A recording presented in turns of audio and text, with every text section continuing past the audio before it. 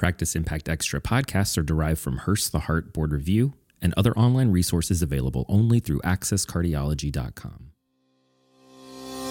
There are some encouraging studies indicating the use of SGLT2 of beneficial in heart failure with preserved ejection fraction. But exactly what is a true preserved ejection fraction? What is that definition? Hi, I'm Dr. Bernie, and welcome to Practice Impact Extra. The EMPEROR Preserve trial was originally published in the New England Journal in October 2021. This trial enrolled approximately 6,000 patients with symptomatic but stable heart failure with preserved ejection fraction.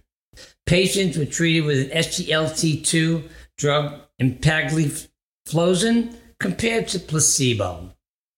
At 26 months, the results noted significant improvement in heart failure outcomes, irrespective of diabetes mellitus. At the American Heart Association scientific meetings in November 2021, the researchers presented the EMPEROR Preserve trial.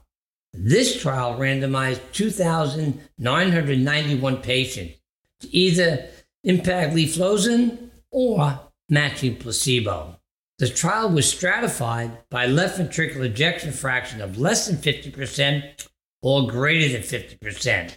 33% of the patients had an EFs of 41 to 49%, while 67% of these patients have ejection fractions that were greater than 50%.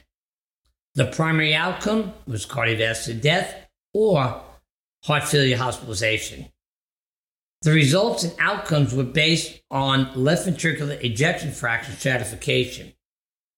The primary endpoint with empagliflozin versus placebo with ejection fractions greater than 50% was significant, 6.7% versus 8%.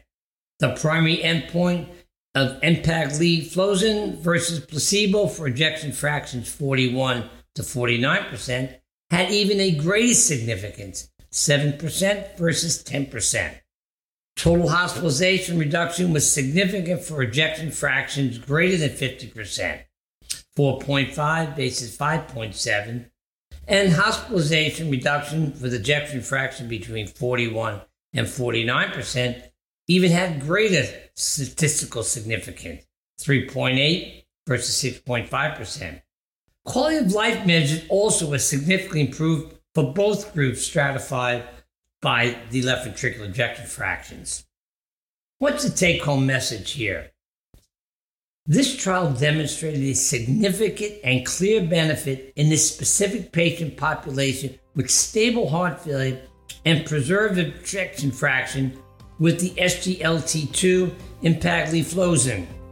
The outcomes were robust, irrespective of baseline ejection fraction, and in particular included patients with true heart failure preserved ejection fractions greater than 50%. I want to thank you for joining me, and see you next time on Practice Impact Extra. We hope you enjoyed this podcast from McGraw-Hill. Subscribers to Access Cardiology have instant access to over 25,000 pages of rich medical content, receive medical updates from trusted experts, and have access to other special features. To subscribe or learn more, please visit accesscardiology.com.